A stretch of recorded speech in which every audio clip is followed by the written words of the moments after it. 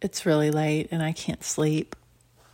I can't sleep for various reasons, but one reason is that I sat down today to write for 15 minutes.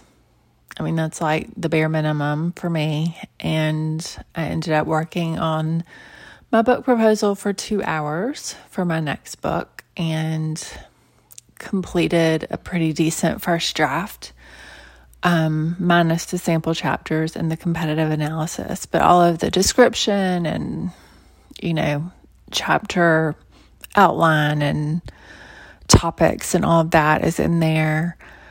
So I sent it to someone I trust to give me edits and feedback and suggestions, and I expected it to be turned around maybe within a couple weeks, but she sent it back to me tonight. So, of course, I read it, and now I'm thinking about her feedback and edits and suggestions and which sample chapters I need to keep working on and how I need to approach the competitive analysis. So that's one reason I'm not sleeping. The other reasons I'm not sleeping don't really have much to do with writing, although just about everything has something to do with writing because it's so entwined with everything. I could write 5 essays about all of the reasons I'm still awake right now. I won't do that, though. No one has time for that. I did read a poem tonight earlier by Katie Ford from one of her books of poems, which I should know. It's If You Have to Go, and it was one of the sonnets. Which one was it that I liked? I think 36. I tweeted it. If you follow me on Twitter, you can go look at it. I'm sitting in the dark, so maybe I'll mention it in my next entry. But it's a really good poem, and it made me want to just read poems all day tomorrow. So that may be what I do. I'm supposed to see a friend and have a Zoom conversation with another friend, and I'm seriously thinking about canceling everything because this week has been horrendous on many levels. And this morning I felt better, but I just am exhausted in my capacity. I mean, everyone I know, especially all of the writers I know, we're just not good with capacity right now. Our capacity for all of the things is so much lower than it used to be because of the pandemic and because of trauma and all of the stuff that we're experiencing and have experienced over the past year and a half and our whole lives, I guess. I'm just tired, and it's like I have to stop. I have to slow down, and I have to rest, and I have to write and do my work because it feeds me and it nourishes me and keeps me from being admitted to a psychiatric facility. I really think I would not be well mentally if I stopped writing. So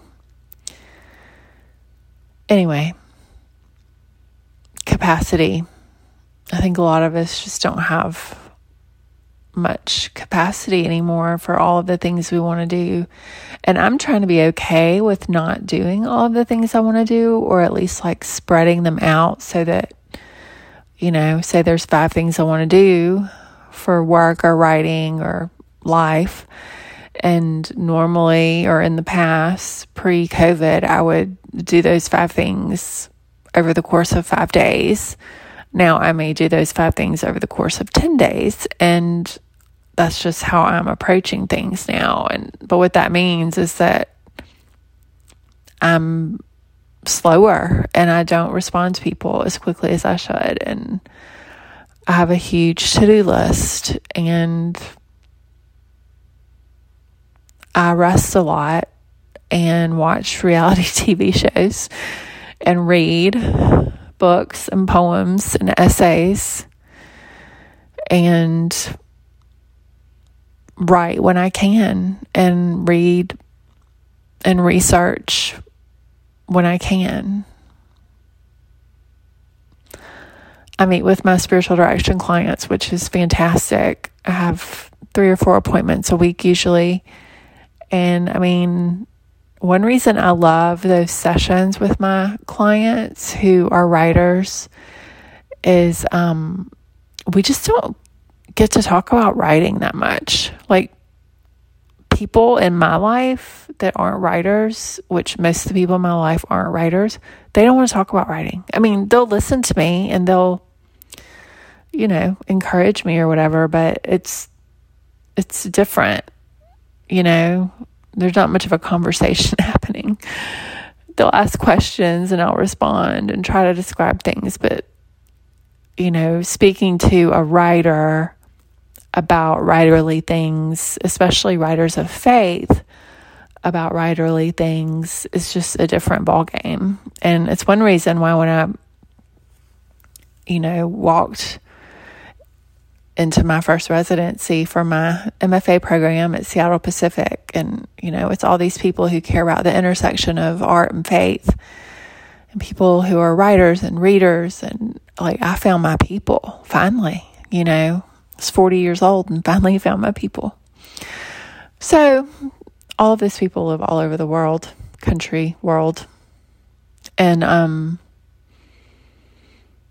but doing spiritual direction, I have those same sorts of conversations. I mean, it's different and I'm doing a lot more listening. But there's that deep connection over things that I'm passionate about, faith and writing and art and soul issues. And I like it. It makes me feel less alone.